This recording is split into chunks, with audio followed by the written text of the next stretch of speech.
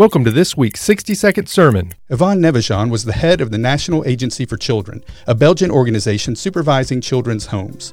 In the summer of 1942, the Nazis began deporting Belgian Jews, and Nevijan used her position to place Jewish children separated from their parents with other families and institutions to protect them from deportation. In doing so, she saved the lives of over 4,000 children by providing them with new identities, ration cards, and permanent refuge, leading people to refer to the young survivors as Yvonne's children. We should follow the advice Paul gave the Philippians when he wrote, "Let each of you look not only to his own interests, but also to the interests of others." When Nevijan decided to act, she was not thinking of what she could get in return.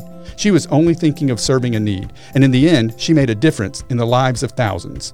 In the same way, we should not be a member of the body of Christ for what we can get out of it, but instead, the sacrifice of Christ should inspire us to die to ourselves and look for ways in which we can serve. And in doing so, we will end up being blessed as well. We hope you've enjoyed this week's 60-second sermon